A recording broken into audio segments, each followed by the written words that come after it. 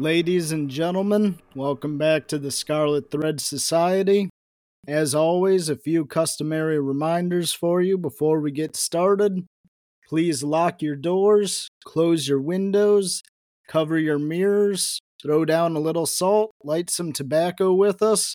We're back, and this month, one of my best friends and a cherished guest here, you all know him, Mike. What's up, man? Paz, how are you? Paz, I think we're going to have a really good time with this one, and I think the audience is really going to appreciate the topic. And, I think they will too. And just let me say right at the front, before we even tell them what we're doing, it's topics like this, one of the very many reasons I cherish you and your friendship so much, because I will come at this stuff from an insanely esoteric, absolute schizo poster perspective, and then you'll show up and be like, yeah, no, dude, these guys are absolutely fucking evil, but you've got the kind of evil they are wrong. And I love that. So with that intro having been said, why don't you lead us off with what we're talking about today? Yeah, we are here to talk about the Knights Templar. Some of them, or some of you, might believe them to be a shadowy organization that's been directing all Western esoterica for the last 1,000 years. But Mike has come to give us a simpler explanation. They are not demon-worshipping mages or alchemists or guardians of the Holy Grail. Actually, they're just the devil spawn that created the military-industrial complex. How's that for esoteric? It absolutely is alchemical in a very different way, and that's why I'm so excited for it. So what I want to do here is I want to present a kind of alternative theory on a kind of set of known facts, and not so much as to kind of what happened and what were these guys up to, because everything that we're going to talk about is kind of proven in the reality of what happened. The thesis that I want to present to you here, you and your audience specifically, Paz, is the Knights Templar and their place within the broader crusading phenomenon as a kind of laboratory of capacity, of a certain kind of, call it institutional skills, that would come to kind of define what we would really consider the modern state, the military-industrial complex. Things like the ability to project power, the ability to transfer large amounts of money, the ability to secure long-distance trade networks. If you look at it, this is one of the early areas where you really see this start to come into play from a kind of non-state source, right? And a lot of this has to do with kind of the nature and the development of the European feudal structure. And we don't necessarily have to get into that, because I don't necessarily think that it really informs the thesis of what I'm trying to lay out here. Because all of this is in many ways reacting to that structure, and that's what I want to kind of lay out here. A kind of alternative view from a kind of top-down, spooky, guys in robes, and they were there, right? Like that was Oh, yes. 100%. Yes, they Yeah, like were. I'm not denying that, but I think the kind of the machinery around that for me is the more interesting part. I mean, obviously, Paz, you know my background. I'm a business guy. Um, we'll just leave it there. Yeah, let's just leave it there for your sake. Right. I don't need a mob of your listeners figuring out what I do for a living and hunting me down at the office, right? Then you're not going to get any more podcasts. Anyway. So I think that there's a really interesting phenomenon, kind of not what's going on at the top in this kind of spooky layer, what is going on in the kind of machinery that supports that spooky layer. So if it's okay with you, Paz, what I'd like to do is I'd like to take a few minutes and kind of lay out what the structure of the Knights Templar kind of came to be after the kind of murky period of the first 30 years of, that's the real legendary period, the poor knights, two guys on horses, yada, yada, yada. But there was a lot of work put in to take it from that to kind of that powerhouse upon which you could, that secretive powerhouse, that hydra upon which you could project and often be correct. Again, I want to stress this, right? Like, I don't know everything of what's going on, but I want to take what we do know and I want to make some extrapolations here. And I think we're going to have some fun doing it.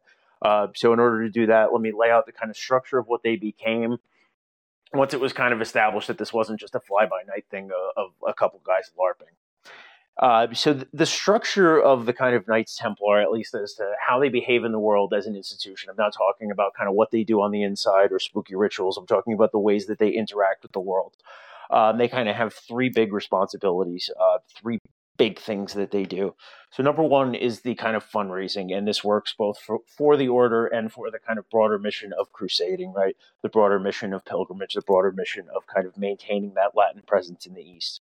So there's three things. There's direct finance. This is working with the royals, securing those inheritances, getting those cash donations, going, to these rulers and saying like, hey, let's do a special tax on wool imports. Like, let's levy a special tax on the Jews, for example. Will you transfer us the tax revenue from XYZ Abbey because we are a holy mission, such and such? Right. And what it eventually became, and this is where I think it became really interesting, is that, you had guys that became very good at kind of extracting this stuff, right? So they would come to a lord and they would say, this mill could work a lot more efficiently if you are taxing this grain at the kind of point of sale in the marketplace and there only, right? So by doing this, you can actually lower the burden of taxes on your peasants, make this mill more productive, and then you can take, 100 florins a year of new taxes, right, from the kind of finished product, if you will. And then we'll take half of that and you take half of that. So kind of everybody gets more. We introduce a little kind of capacity, a little bit of professionalism, right? So that's one way that it happened. The second way, and I talked about this, was that these guys inherited a lot of estates, right? People died young. People died without issue in this era. There was just, a lot of people dying. I mean, there's this kind of myth that everybody died at 30. That's not necessarily true, but it happened often enough where people dying young of battle, disease, etc., that you would have these large inheritances where, these guys were being willed entire towns. And again, this all of this is happening in a broader environment of religious fanaticism and crusader fervor. And I don't even mean to measure that, against the standards of our time. I mean to measure that against the standards of their time. The kind of crusading fever was really at its pitch in what we would call the 12th century. We're not going to get into what year it actually is. Yeah, I'll save that for my next show. Right. Teaser. So these guys are running a lot of estates, right? They're generating a lot of produce. And most of this is happening in France. France is the kind of capital of Templar power, at least in the West, right? We'll talk about the East in a little bit. So that neatly ties into their second thing, which is like, you have to do something with this produce, right? You have to trade it. You have to get food to these soldiers in the East. You have to get money out there. You have to get weapons out there. You have to get people out there. So they're developing these trade and mercantile networks to the point where those become a kind of plank of their institutional power themselves. So what do they get involved in? And this is what a lot of people know, and it's 100% accurate, is that these guys were the kind of banking house. They were the Medicis before the Medicis. I'm going to make an argument later that that maybe the before distinction is meaningless. Perhaps it is. Perhaps it is not. Now, Anyway, if I can ask just one point of order here, you sure. know enough about your medieval and Renaissance history to be able to answer this for me. Were the Fugger banking families before or after the Medicis? Kind of around, but after is when they like their respective peaks of power did not really overlap, if you will. But the families were around, right? See, The kind of I'm only asking that question because that well, was the other there is a big transfer of name. banking power from below the Alps to north of the Alps, which does occur right around the year 1500. Yeah, yes, that's correct.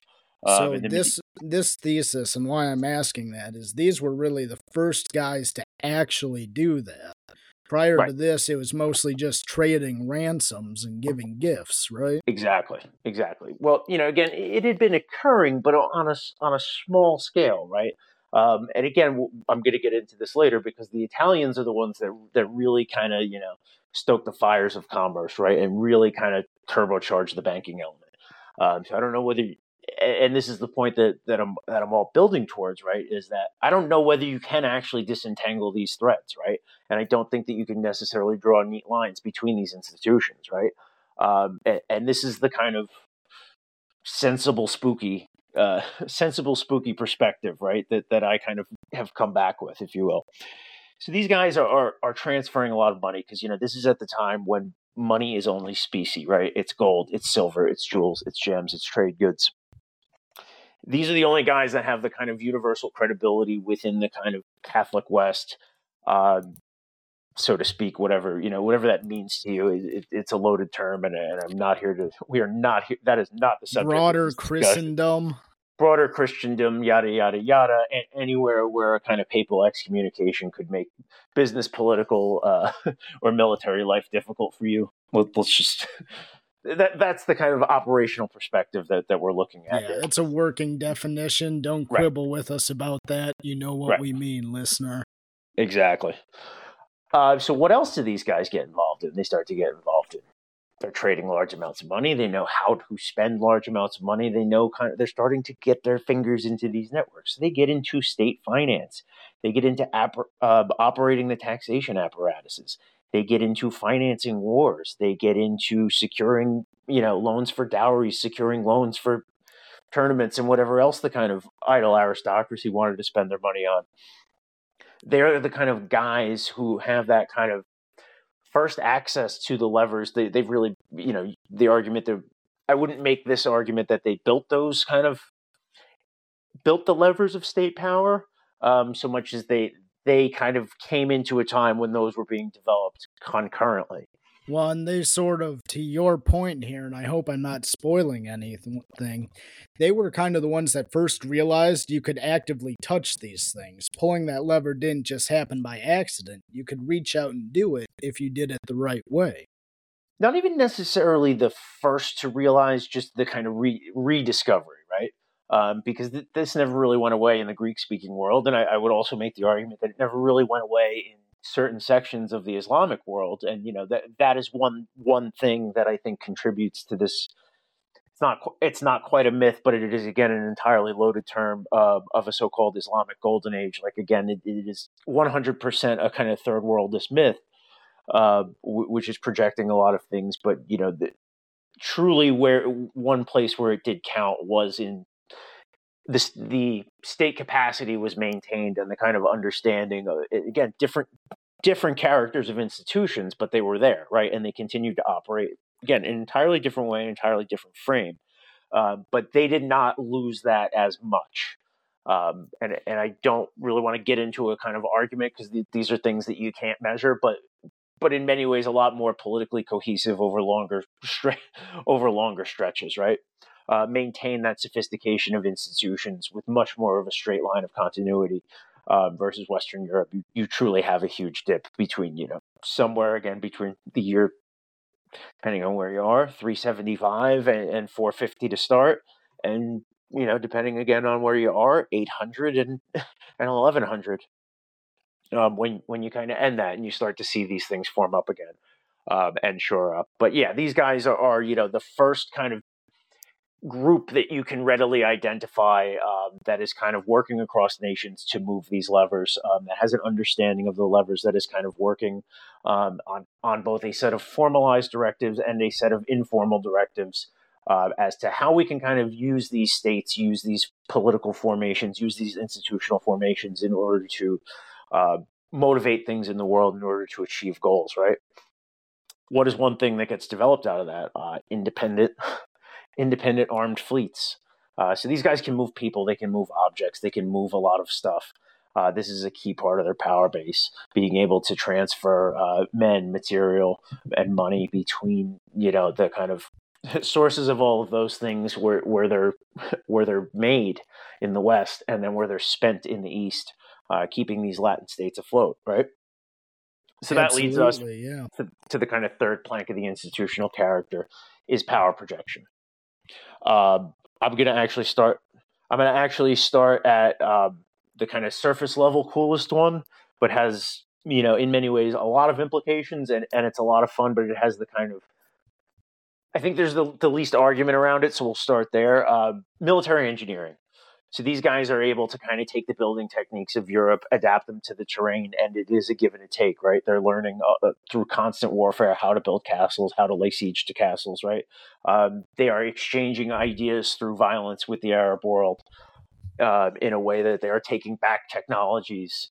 They're, things like Greek fire, things like trebuchets are coming back, right? They're being rediscovered because those things are old, right? Trebuchets are reported to have been had by Attila the Hun, right? Again, the kind of taxonomy of siege machinery throughout the years, it changes a lot, and there's difficulties with translations. But what you really cannot argue is that there was a technology transfer, and again, you look at it, the military-industrial complex throughout its history. It does learn, it does exchange ideas, and it does test them in the real world. And what we're arguing here is that there was a perfect laboratory for this to kind of develop, right? Just, two societies willing to throw resources at each other to the sake of developing better ways to kill each other. I mean, that wasn't necessarily what they thought that they were doing, but it's one thing that they were accomplishing along the way. It's what happened, right? Right. So then from that engineering capacity, relevant to that engineering capacity, you have these kind of high-skilled fighting men. These are not the kind of elite of the elite, right? These are your guys that are, these are the second sons of big houses. These are, the dishonored, not necessarily dishonored, down on their luck, noble houses. They have a lot of prestige and not a lot of money. They have a lot of money and not a lot of prestige. This is the type of institution where common people, people from merchant backgrounds, can join as sergeants and achieve a lot of power, right? So what that does is that creates, and most importantly, like, they're staying on. Their Crusader vows are forever. They're staying in the order forever. So they're developing these institutional capacities. There's a knowledge transfer. Well, so hold on. Let me butt in here. Yes. Is it relevant that that's not strictly true? What do you mean not strictly true? That, as I think, well, I know for a fact we share one source in common because it was the seed of the idea to do this. But in other study, it seems that there was also temporary enlistments with the Templars, or that it could be, you could de-enlist. You could, but those were not the kind of, that wasn't the core of these armies, right? The core that garrisoned these castles, right? Those were the That's right. That's correct. But to my point, even if you served a limited term, you're still going to have some residual loyalties. Right. And you're still going to get this taste of these ideas. That's correct. Yeah, you're 100% right. And that wasn't an inaccuracy, and I'm glad you picked up on it. Because that probably does actually kind of strengthen what we're going to talk about next. And so that's what is also interesting, right? And these two things bleed together because this is still a time, again, before institutions are entirely formalized, where a lot of this stuff is very personal. So these guys wield a lot of soft power. There's a lot of kind of gluing together of these efforts, right?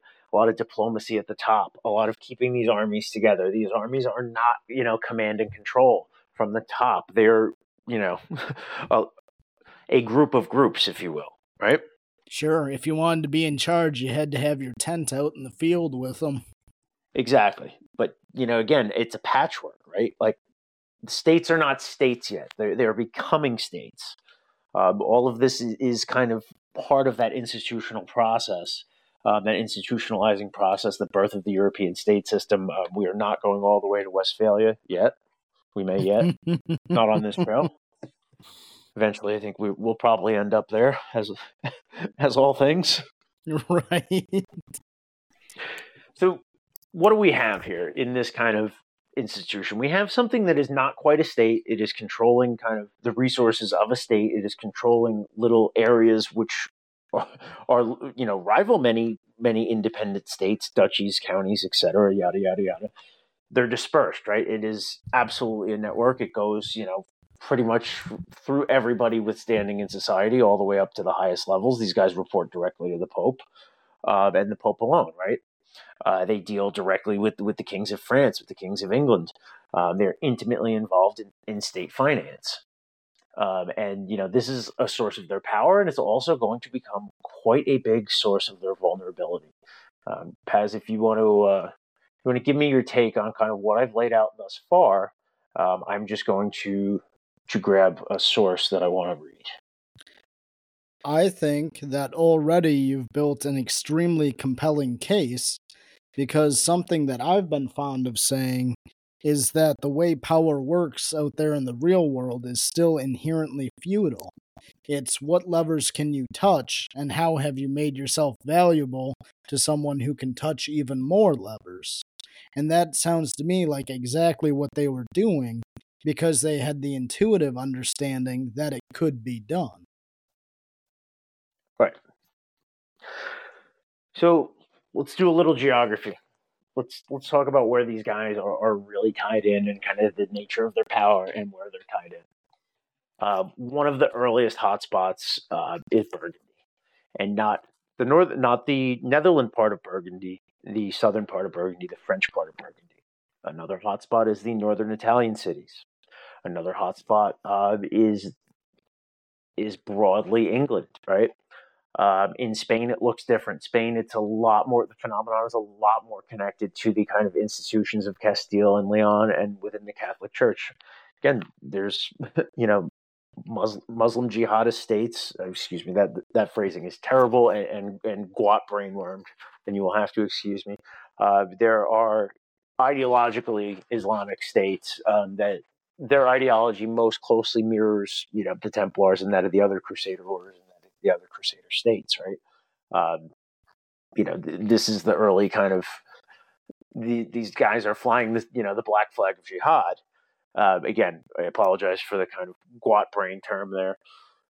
Not what we're about here. So again, going back to the kind of geographic element, these guys are also in the Low Countries. These guys are also in the kind of Rhine-Ruhr parts of Germany. Germany, though, the Germans like to do things their own way, and the Germans don't really develop the kind of same base of Templar power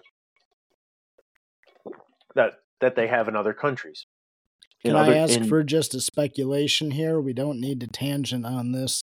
But do you think that has anything to do with the Holy Roman Empire and the sort of proto-German state powers being relatively more distributed, localized, based more around territorial charters than invested in people?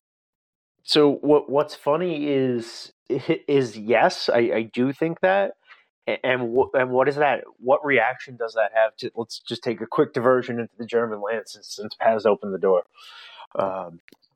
So the kind of Crusader phenomenon, at least in the German states, becomes localized around what will become the Teutonic Order, and this is largely a reflection of politics on the ground and the kind of sparring between the French, the Germans, and the various other kind of factions within the kind of eastern states, right?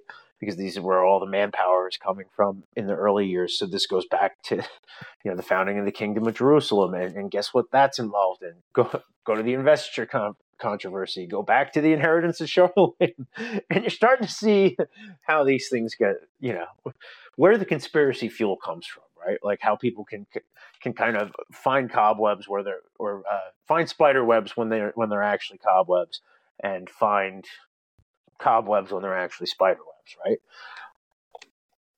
So the Germans really don't like the Templars. The Germans do not get along with the Templars. There's a major rivalry between French Crusaders, Italian Crusaders, because these guys are all back home trying to play in each other's backyards, right?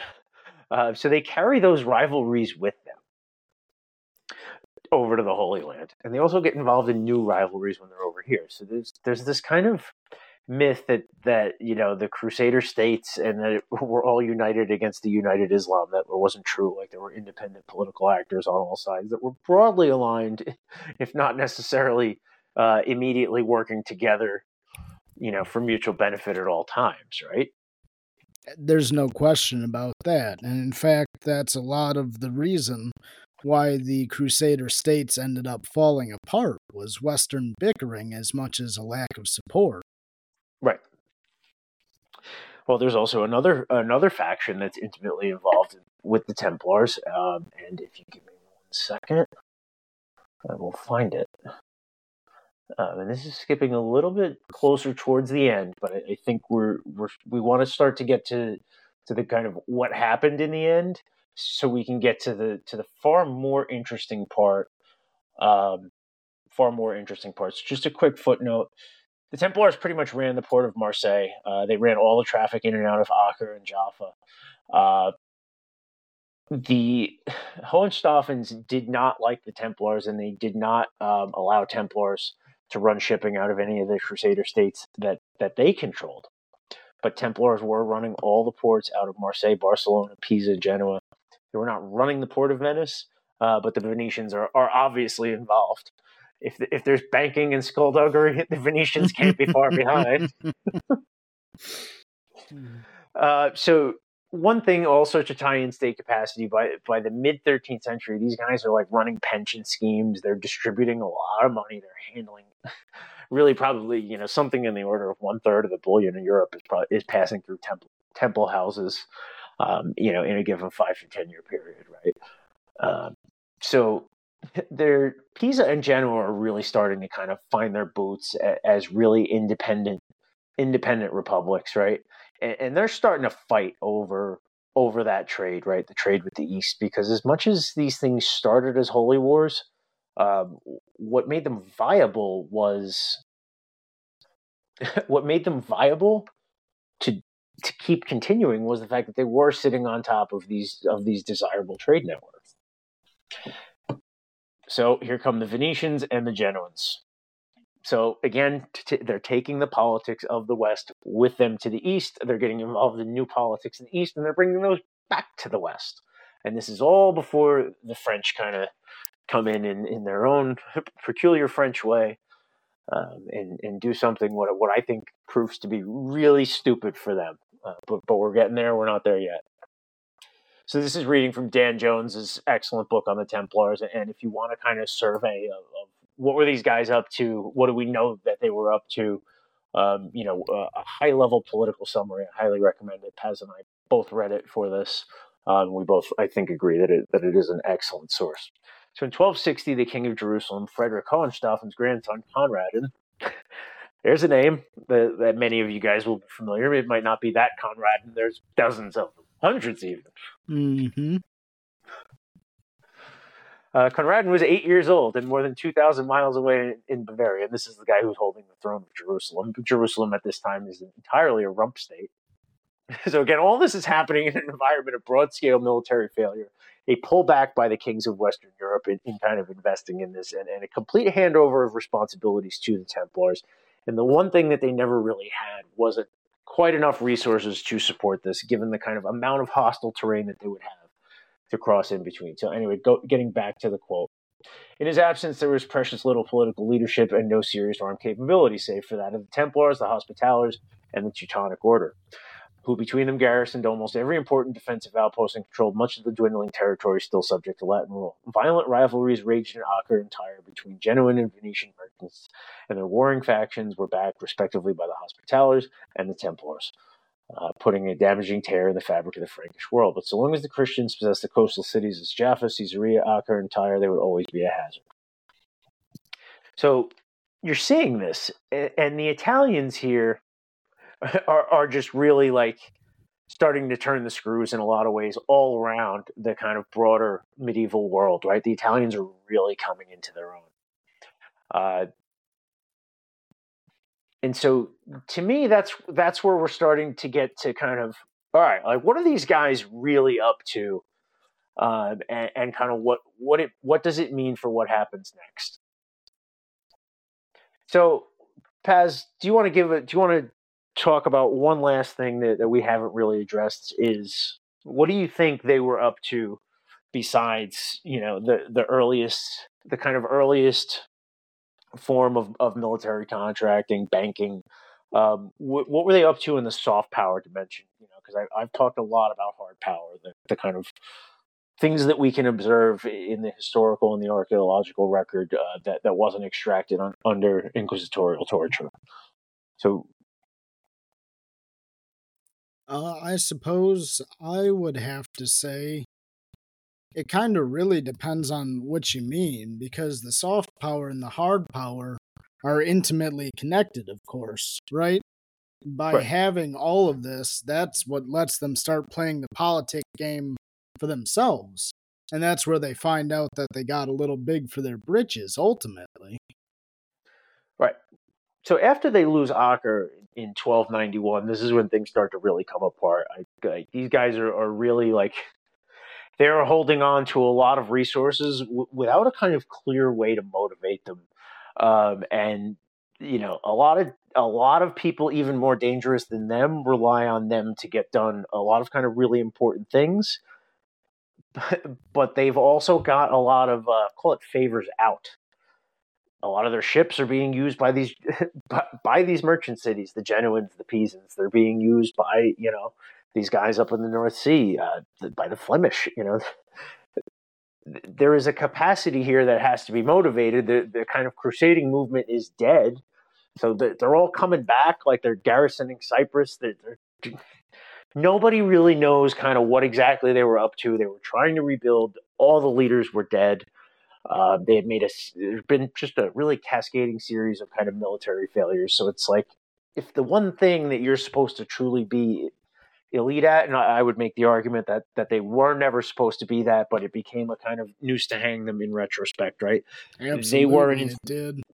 They were an institution that was there to kind of support the papacy and support the kings of Europe in their ability to make war in the East, right?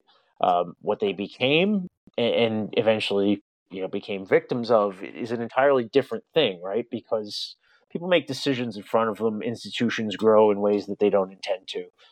Anybody who's ever had a job can tell you that. Yeah. and not even and I don't mean a prestigious or high paying job.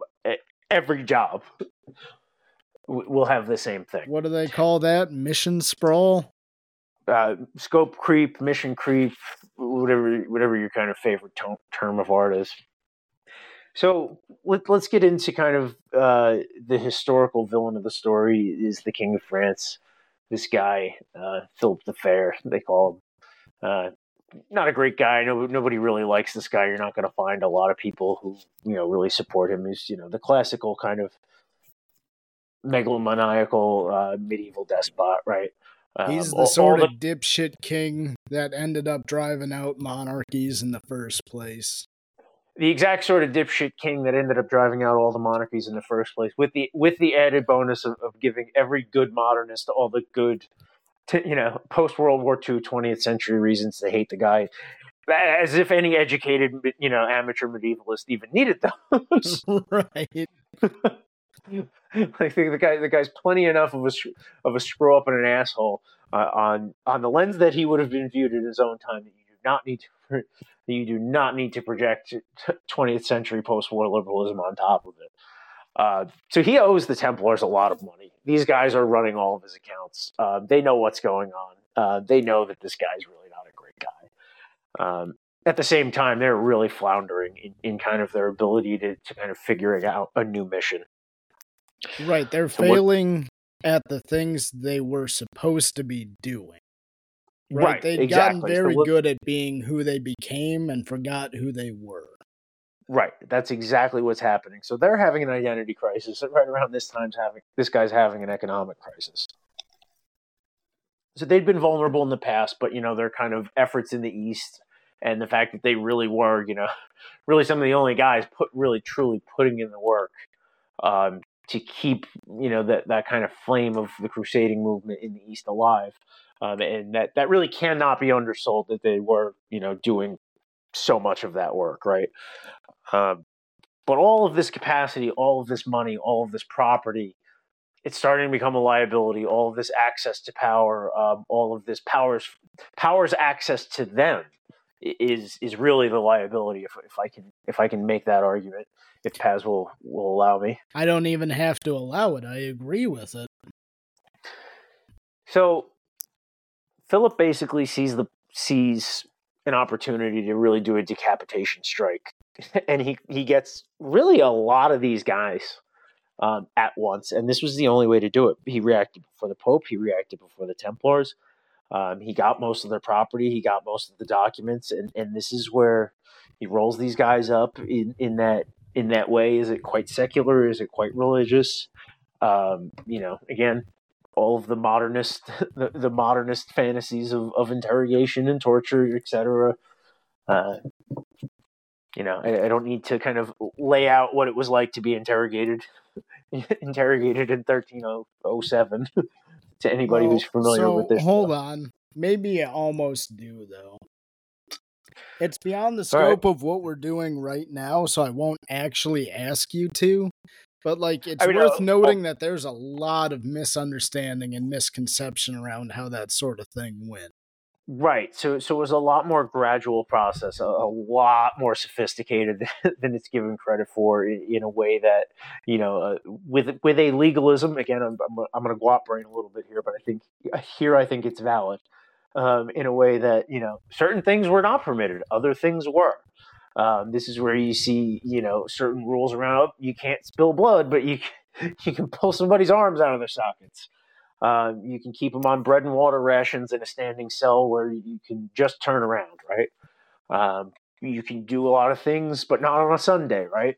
So there is a kind of legalistic and programmatic approach of breaking these guys down physically and mentally, not just put them on the rack until they break, right? Like this is being done over months, over years. The kind of wheel of time turned slower back then. That's a truism that I 100% believe in. So all of this is being extracted over months, over years, and you have to remember is that this is happening in France. France is where the kind of top and the bottom come from, but not where as much of the guys doing the work, as much as the guys at the leadership level, and as much as the guys supporting those estates, supporting maintaining those merchant fleets, maintaining the ledgers, right? Guys who had gone and fought and were wounded, now they weren't good for much other than subsistence farming, would work on these estates, keep the books, right? So the character of the order is different in France than it is elsewhere. In Spain, it is a lot more militaristic. What's left in the East is a lot more militaristic. What is in the Low Countries is, again, much more of an elite formation around that nitty-gritty of statecraft, of business, of high-level business operations at the time, right? In France, it is not. It is much more of the bottom of the pyramid and the top of the pyramid. So you have this decapitation strike that does work. And so a lot of these guys, they don't know anything. They don't know. So they'll admit to whatever because they're being told. On one hand, you're being tortured. On the other hand, you admit it. You'll go to a monastery. All is forgiven because at the end of the day, the French king is trying to break the power of the institution, and break the kind of guys at the top who know what he's up to and what he's doing, and have the kind of ability to open the chest, right? To open the treasure, to unlock what the kind of conventional wisdom of secrets would say, right? Which is the they know who owes who money. They know who was sleeping with their squire on campaign, right? Like that kind of stuff. That's the stuff that you can break out of these guys. But the argument that I'm going to make right now, and I'm going to just come out and say it, is that what Philip did by doing this and by acting before the Pope. And he did try to come back and coordinate it and coordinate rulers around Europe, but enough of the word had gotten out. And enough of these rulers just didn't like Philip, where they didn't take his word for it. So there was a kind of ability for a lot of these guys to get ahead of these allegations. And, again, these guys continued to serve in high levels of capacity as the entire papal process worked its way through. Like the first attack is the canonical Friday the 13th, October 1307, but Jacques de Molay doesn't burn until 1314. There's 7 years of papal and French inquiries. And it's going back and forth. These guys are admitting to things, and then, after a year of, relatively better treatment, they're like, we didn't do any of that. We didn't profane the cross. So they were admitting to kind of whatever it took to get out of these scenarios. These were the guys that they were getting a lot of this information from were not the kind of hardened core that would have been privy to any of the kind of stuff that they're accused of, the denial They're of the taking cross. guys and torturing guys who might have held an account book for a few months and treating them like they are grandmasters themselves. Right.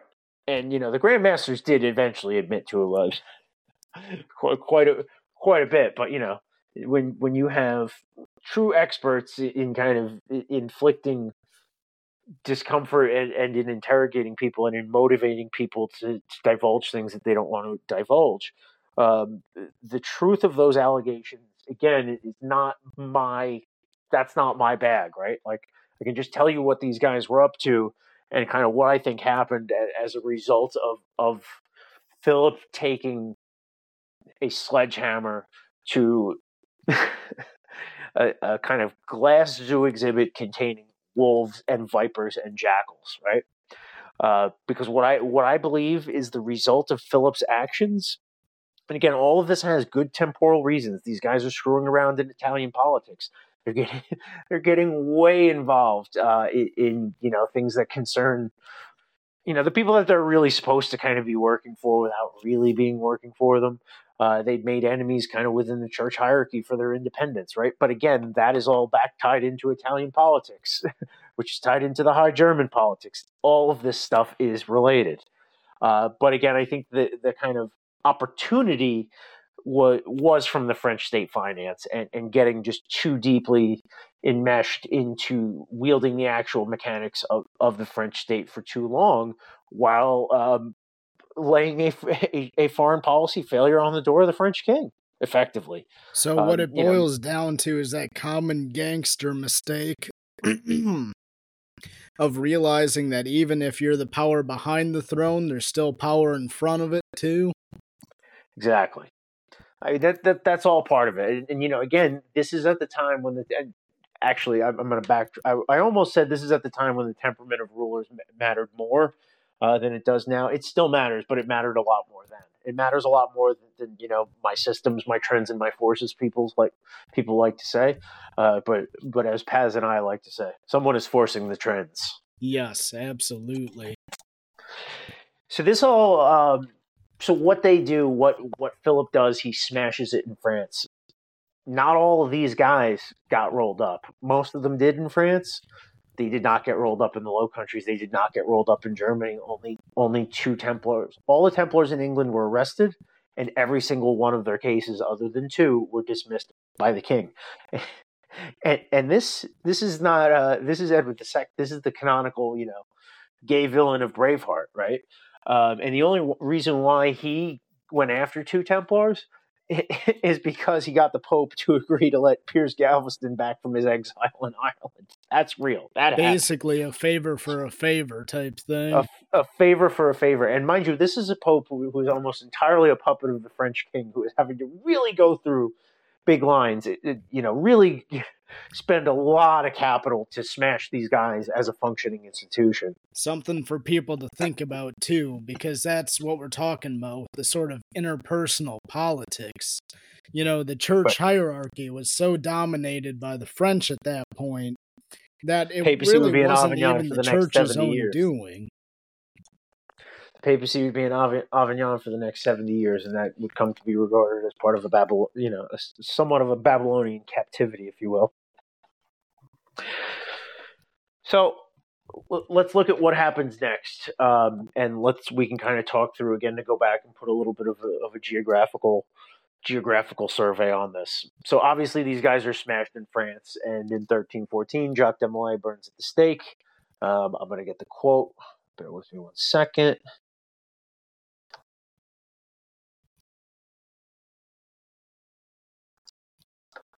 So Jacques de Molay, as he's being burned at the stake, he'd been tortured, recanted, tortured, dozens of times at this point over 7 years. He was largely a raving madman, but in his last kind of moment of lunacy and defiance, in the kind of last council to figure out what was happening, he recanted it all, and right before they're about to feed him onto the pyre, he added, "God knows who is in the wrong and who has sinned. Soon misfortune will come to those who have wrongly condemned us. God will avenge our death."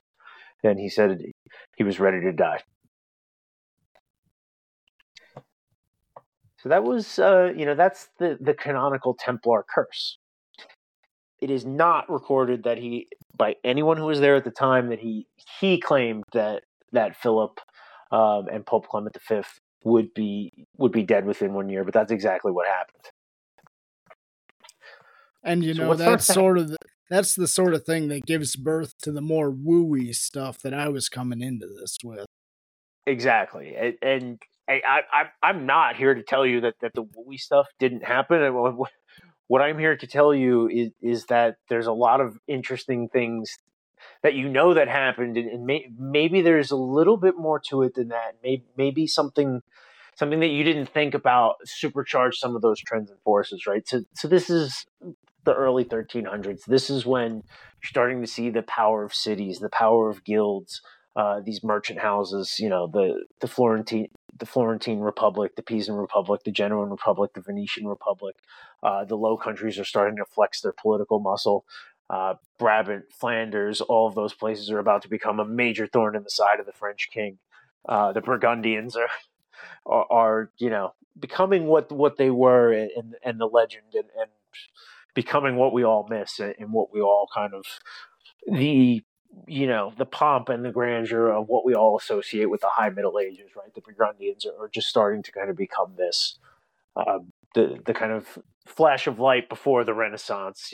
So it starts the birth of humanism, Erasmus, Da Vinci, blah blah blah blah blah. It's right. far more interesting. That whole ball of wax. Right. It's far more complicated and more interesting than that. Okay. So a bunch of different things start to happen on the French border. Again, I talked about Brabant, I talked about Flanders, I talked about the Low Countries. The Low Countries start to get really good at banking and trade. The Low Countries start to feel their political independence. You start to see the birth of these, call them middle class institutions, right? These banks, these guilds, the power of cities. Again, not quite democracy, but power of people, right? Power of individuals coming together to kind of impose their will against kings, against the church, right? This tradition of power vested in collective institutions, of voluntary groups of people, right? Coming together to achieve common purpose, right? Can you lay all this at the feet of the Templars? No, but I think you really see, if you follow what's happening around the borders of France. Look at something like, the English victory at the Battle of the Sluys.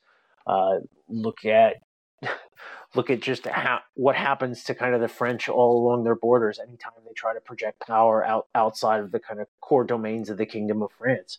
Look at what happens with Burgundy. Look at what happens with the English success in the 100 Years' War.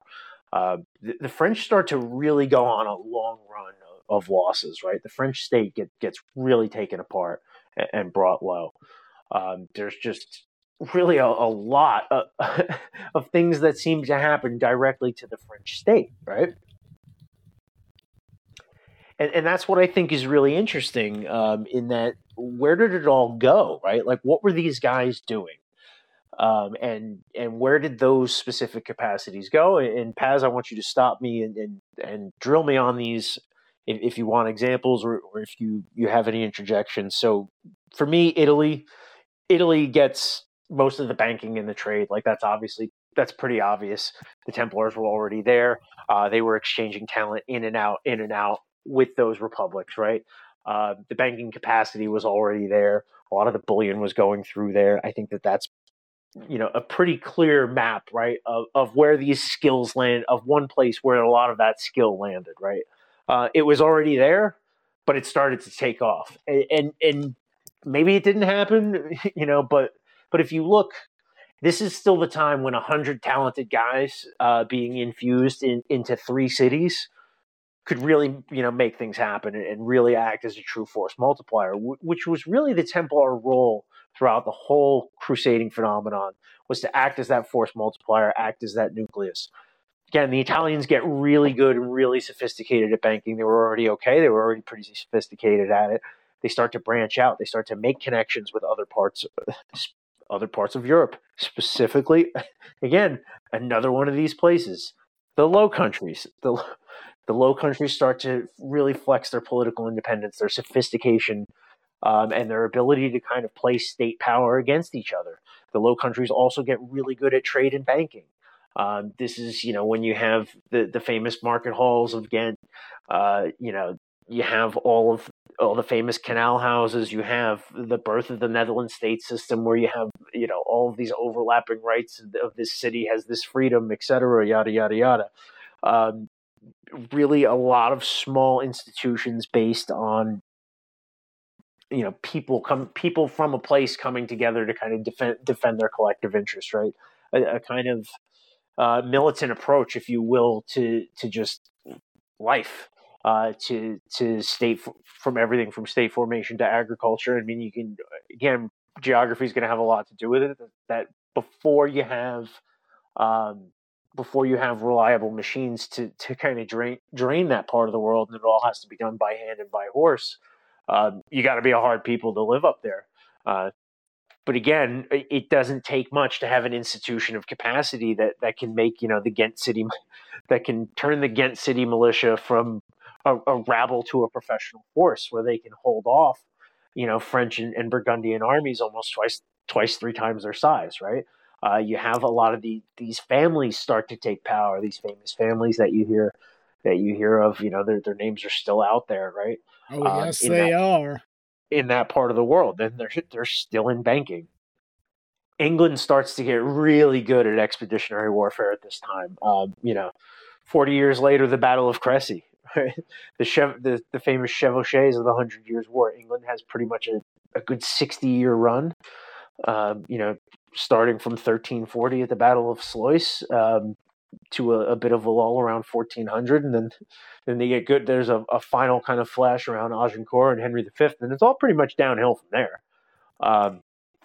Anyway, but England does develop that ability. England starts to really get sophisticated in its trade and its relationships to the Low Countries. Again, already existing, but starting to get highly financialized. The Calais staple is again a political pawn. These states are able to use that trade to play England. What were the Templars doing in the Mediterranean 120 years before that, 150 years before that? So what happens in Spain? The eventual enemy of England. Spain ends up getting actually pretty good at military and military engineering matters. They start to really get organized as a state. They start to really put it together, and achieve more of a political sophistication that they didn't really have versus the kind of comparative north, right? What do the Portuguese get? The Portuguese get very good at military engineering. Again, there's geographical and societal factors that are going to go into that, because they had their own Reconquista as well. Portugal is a very, tough, hard scrabble place. You got to build in stone, and there's not a lot of kind of points to defend, but the ones that are there, they have to be defended, right? Portugal gets very good at sailing. Not that they weren't good at it before, but they get really good at it now. Again, there's a lot of other things getting tied into this, but you look at you're popping a water balloon of talent, if you will, and then that's what I think that Philip did, and that's what I think that's underappreciated in the whole thing. And I do think it worked its way out in a lot of places that a lot of people are kind of focusing on the spitting on the cross 3 times, denying Christ, committing homosexuality, etc. Which again, I don't know whether that happened. It very well could be true. I mean, assholes are right sometimes, right? Yes, they are. The HRE picks up a lot of things, right? This is when the Germans start to get good at banking. The Germans start to develop this tradition of military entrepreneurialism, of independent power projection. You get these cities that start to flex their muscle, right? This is when the famous Hanseatic League becomes a huge player. What does the Hanseatic League resemble other than one of these Crusader statelets that has ports here, ports there, some hinterlands there, right? Again, is it 1-to-1? No, but these things never are. What I'm arguing here is that these places picked up things from the kind of diffusion of this power and its over concentration in France. What you're doing is arguing this. You're making the same argument that my style of conspiracy theorist does, but coming from a totally different direction. This is the same exact thing as saying the Templars were a Hydra, but you're making it from a totally state machinery perspective as opposed to a witchcraft one. Right. Well, I mean, and again, this I think is one thing that you and I always have a lot of fun with. Is when you're facing a boot on your neck, what's the difference? Right.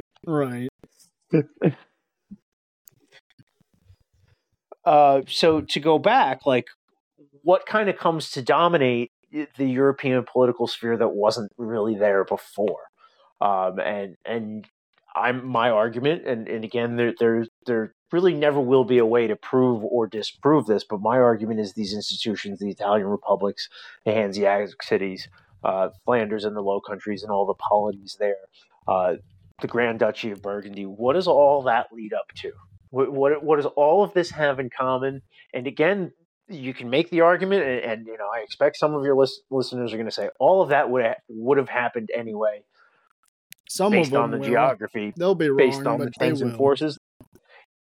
It adds up to about 100 years of the French not having a very good time. Anytime they go to try to project power, anytime the French monarchy goes and tries to achieve political goals, you smash an institution that is picking up throttled capacity, and it's going to have weird things are going to happen, right? Look at what happened when the United States smashed the Ba'ath Party in the aftermath of the second invasion of Iraq. Some of those guys went into organized crime. Many of them founded Al Qaeda in Iraq. Many of them were rehabilitated into the government. and that, I think, is the point here, right? Like, many of these guys got drone striked, but a lot of them didn't. And kind of none of the more esoteric theories, in my opinion, really have a neat way of explaining what they did, where they went, and kind of what it means for all of that to have happened, what these kind of structures turned into. This is the time when these guilds have a ton of power. This is the time when, you have bankers who are worth more than kings, right? This is a very interesting time when you have the kind of mechanical streams of the mechanical engines of history being smart guys doing smart guy things and dumb guys doing dumb guy things. When they're intersecting in a lot of really interesting ways, and I think really what Philip did was a majorly dumb guy thing that he didn't quite understand, because he took what was a kind of diagonal concentration of smart people, right? Of smart people and capacities. And again, I don't mean to say that all of these guys were super geniuses, right? But I'm talking about you're taking what would happen if you were to break up ExxonMobil, right? Right. That's the argument that I'm making. Map all of the ways that would go, and all of the ways that the power and the capacity and the institutional brain and everything that everybody who's ever gone through ExxonMobil has ever learned and has ever brought back into the business what would happen if you smash that with a hammer, right? Right. You'd have splinters flying everywhere. Splinters flying everywhere, right? And I think a lot of these splinters went into the places because you can again, I'm doing all of this with the benefit of hindsight, but you have the kind of feudal formation era of medieval history, which let's say that starts with Charles Martel.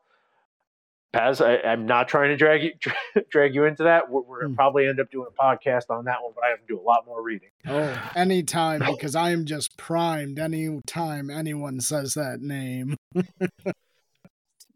So let's call it the age we don't know a ton about, late antiquity. Call it 400 to 732. Again, we're also not taking a firm stance on what year it is, or what year any of these things happened in, or even whether they happened at all. We're going on the popular timeline here. Okay. And, yep. I will, for the purposes of explanation, let's just accept these definitions, right, as just working models Sure. that make it easy to arrange for our our purposes here. Yep. Right. So we have late antiquity, 400 to 732. We have feudal formation, 732 to 1066. Again, none of those things are neat. There's a lot of other stuff tied in there. Viking Age, yada yada. A lot going on. Investiture controversy, the Etonians, all that. Henry the Fowler, well, Guy of Spoleto, Duchy of Benevento. There's a lot going on. So that ends in roughly 1066, and then you have the kind of start of the Crusading era. And some people would call it bastard feudalism. Some people would say that this was the real feudalism. And that kind of happens until you have this transitional period, which I am arguing starts at the end of the Crusading era, which, again, the phenomenon of crusade went on, well into the 16th century, dealing with the Ottomans in the Mediterranean. And a lot of these Crusader orders, other than the Templars, did survive and did continue to do roughly the same things that they always did in roughly the same places that they always did them. A lot of the Templar capacity went there, and any historian will tell you that. And they're probably right that a lot of them were just like, yep, I was a Templar, now I'm a Hospitaller, now I'm a Teutonic Knight. But the guys who didn't get burnt at the stake, didn't go to those orders, where did they go and what happened to them? That to me is that's what I'm talking about. That's what's really interesting to me. So anyway, to bring this back all in, what I think all of this really represents in this era, right, is like you smash that at about 1300, and you create this transitional process. The Black Death happens here, and you have roughly states as we would understand them. They're not quite as sophisticated, and these happen. Really, I would argue right around the time that the kind of final true feudal claims of the French. Of the French and English are sorted on the French continent. Burgundy is finally defeated. Again, a date which will live in infamy, at least in my heart and in the hearts of some of your listeners. The ones who've played too much EU4 with me. I've never actually played any EU. Oh, you wouldn't enjoy it. It's a spreadsheet simulator, but whatever. So you have that. You have, Battle of Pavia could be a line. You have, another line that people like to use is the final reunification of Spain. Is it before the Renaissance? Is it after? Did the Renaissance even happen? I would argue that I would argue that it started earlier and lasted longer and took longer, and the idea that it was this kind of spontaneous flowering really, undersells kind of a lot of the hard and dirty work that was done to get us there, right? So wherever you want to draw that line, but here's when you really have states as we would understand them. This is pre-Westphalia. People would say that states don't really exist until Westphalia, but they're starting to, right? This is when you have the notion that the kind of kingdom is bigger than the king starts to really happen. It is still much more familial and more personal, but it is not quite this top-down feudalism. That never happened. Feudalism was always it always had relationships up and down. Patronage networks are never one way. They don't last long. If they are, when they do, that's when they get toppled, right? Absolutely. There's no question about that. So the argument here is that, to sum it all up, you have something that was developing, right? These capacities. It didn't necessarily know it was happening. And once it did, it was valuable, right? And there were people in there that knew it was valuable. And nobody knows what happened to them. And I think that if you look, with a kind of 35,000 foot view of what happened next, you can kind of figure out some of the places these guys went, what they did when they got there, and you look at the kind of broader motivations that they would have taken with them. You have cities standing up for their rights. You have the development of these mediating institutions between people and power, between people with a stake in society, but not necessarily access to the king, right? And this is where I think there's an expression here that the Templars were one of, the monastic tradition is one of. People would argue that the kind of broader Magna Carta the entire Anglo-Saxon conceptualization of what it means to, be a subject and a citizen is another. That there is a kind of individual sovereignty, and individual sovereignty can be manifested collectively, right? And here is where I do think that, do I think it's a direct one-to-one line? But the kind of Bavarian Illuminati who came later, who influenced the Freemasons, who influenced the American Revolution. These guys all knew who the Templars were and what they did, right? But it may not have been goofy Satan worshipping stuff. It may have just been, these guys understood how a power network worked and how to keep their mouths shut until tortured. Right, exactly. So maybe there's the link, right? Like, there are all these little institutions of people coming together to kind of achieve things, to achieve goals, project power. The conquistadors, Columbus, and this is where you can kind of, but you can even go further back. The Viking raids, the kind of Scythian war bands, right? Yeah. Groups of guys coming together and getting after it. Like it's not a new phenomenon, but look at where those guys came from, and look at what getting after it meant to them at the time. Well, right. And then that's where you can really, in my opinion, start to see how you can get real schizo with this. And that's where the kind of your own personal scrying mirror on history, what I've hoped we have. What I've hoped we are getting you to do with this episode is to look into that and think about what you think it meant, and think about what you think happened to this power, to this capacity, and what you think the kind of impact of history was, from something that we really don't. We know a lot of a kind of narrow slice of what happened, and I do think that nobody's ever going to. It's not that nobody ever will, but this is an angle that people aren't necessarily going to be looking for, because it's the kind of unsexy work that was happening in front of you that maybe that was the real friends we made along the way, right? Right. The real treasure, right? Was not necessarily the friends we made along the way, but the things that we learned how to do, and the people that we taught how to do those things, right? And you know what? For the sake of my brand, also maybe the Holy Grail. Yes. So let's. I knew you weren't going to let me off the hook without that. So before we kind of go and have any parting words, let's talk about. I guess I will let you nail me down on a kind of rapid fire of Grail theory if you want to do it. I don't see any need necessarily to nail you down, but come on, man, they had to have found something in the Temple Mount, didn't they? I mean, my theory is that it wasn't the Grail; it was the piece of the True Cross. That would make a lot more sense to me. Given that canonically the kind of the Holy Sepulchre, of what the Holy Sepulchre meant. I don't I don't know about the Grail, right? Like I don't subscribe to the kind of Dan Brownian bloodline theory. Have you ever I know read the that. book that he stole all that from? Holy Oh yeah, Blood, Holy it's Grail. great. Yeah. Oh, it's great. There's a copy of it on my bookshelf I've got a actually. first edition English printing too. Oh, dude, that's incredible, I found it for $2 in a bookstore. dude.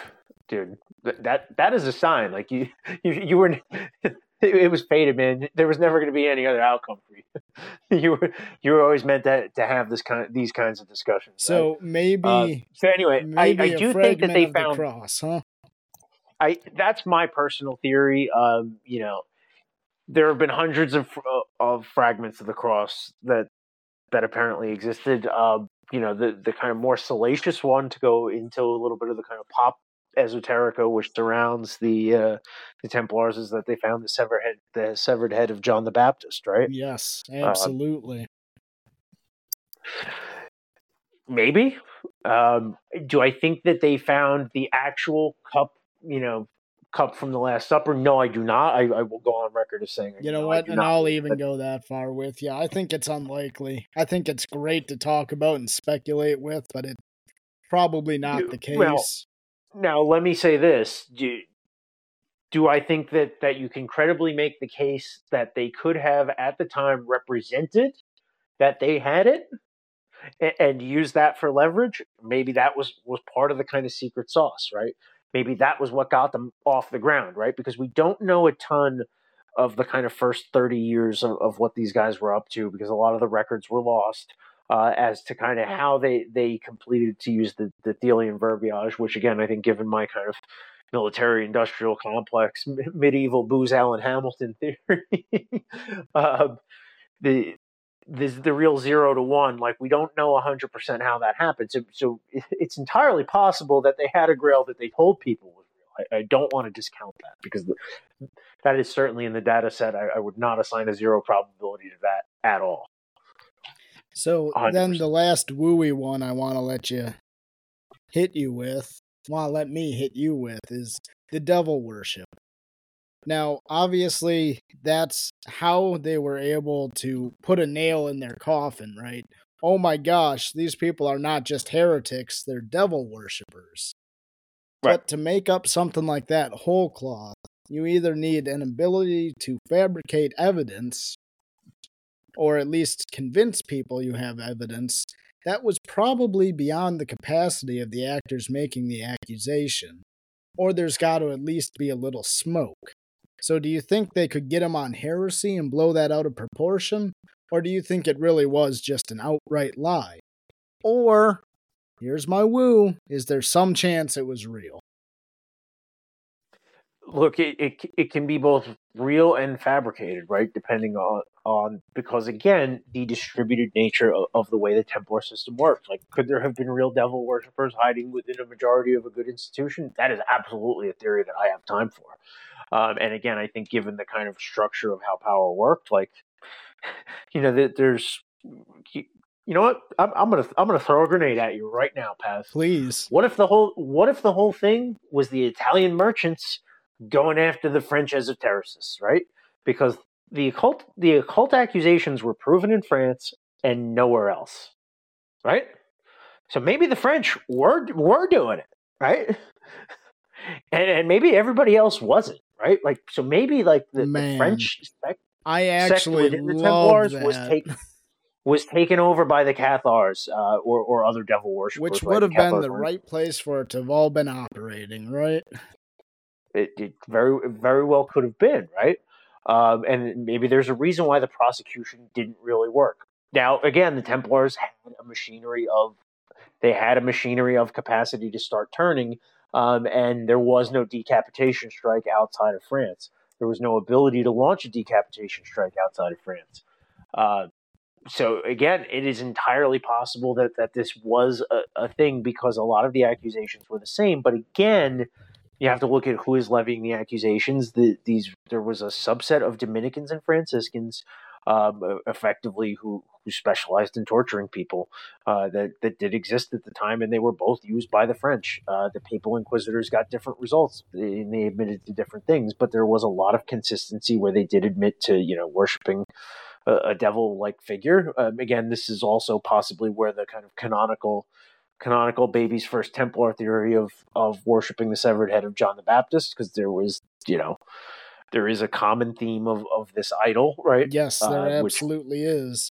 Whether it be John the Baptist or Baphomet or some sort of goat demon hermaphrodite. right, what it doesn't really, for the purposes of this discussion, what the kind of typology of the demon doesn't really matter. No, it doesn't. I Uh, just get excited about that stuff. Oh yeah, yeah, 100%. I mean, I do absolutely think that there is possibility that this was happening, right? Like, a few bad apples will in fact spoil the whole bunch, and that very well could have been what happened here. I mean, I do inherently think that it was a political action, but as to who brought on the political action and why, maybe it was maybe this was the French were doing one thing, and then the rest of the guys were like, okay, well, there's a lot of machinery here that we can make it work, right? Maybe the kind of diffusion of capacity was the reaction, right? Maybe this was okay, guys, like, here's what we're gonna do. We're gonna disappear. We're gonna go into the shadows. We're gonna make the lives of the French a living hell. We've learned a lot about how we operate, what we can do, and how the French operate. And we're going to take them apart on the borders for the next 150 years. Again, all of that is putting a kind of post facto explanation based on known events now, not necessarily what happened back then. But I don't know. I mean, I wouldn't have came on the show if I didn't think that there was enough to the theory to share it with you. Yes, and I think there's something to this, especially that very last bit about maybe some internal tension contributing to the final fall. Right. That really Right. appeals to me because that's something I had never, ever considered.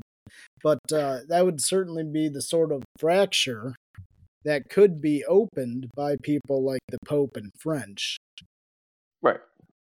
Especially when the Pope is compromised, because the Pope is trying to stay out of the kind of bloodthirsty Italian politics at the time.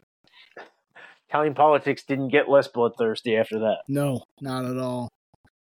Gosh, I feel like we could actually keep going on this for a while yet, but we are already over my usual length by almost half an hour. All right. Well, I think I guess my final point here, and I want to issue a little bit of a challenge to the audience here, is to again really put on your thinking hats, and kind of come up with your own theory of what might have happened and how it might have happened, and to really challenge your preconceived notions. And once you do, at me relentlessly with them. Yes, at Paz, please. But challenge your preconceived notions of not necessarily that there are shadowy cabals moving in smoke-filled rooms, of what the guys in these smoke-filled rooms in these shadowy cabals are doing.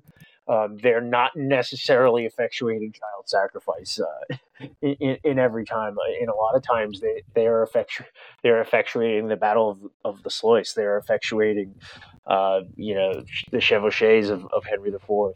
Of Henry V, excuse me. They're effectuating the chevauchés of Edward III, the Black Prince. They're effectuating, the Brabantese being able to really be a thorn in the side of the French. They're effectuating perhaps the Battle of Pavia all the way into the 16th century. Think about kind of the different things that these guys could be doing, given what they know, and what they know how to do, and what they've been trained how to do, and what they've just learned on the job by doing.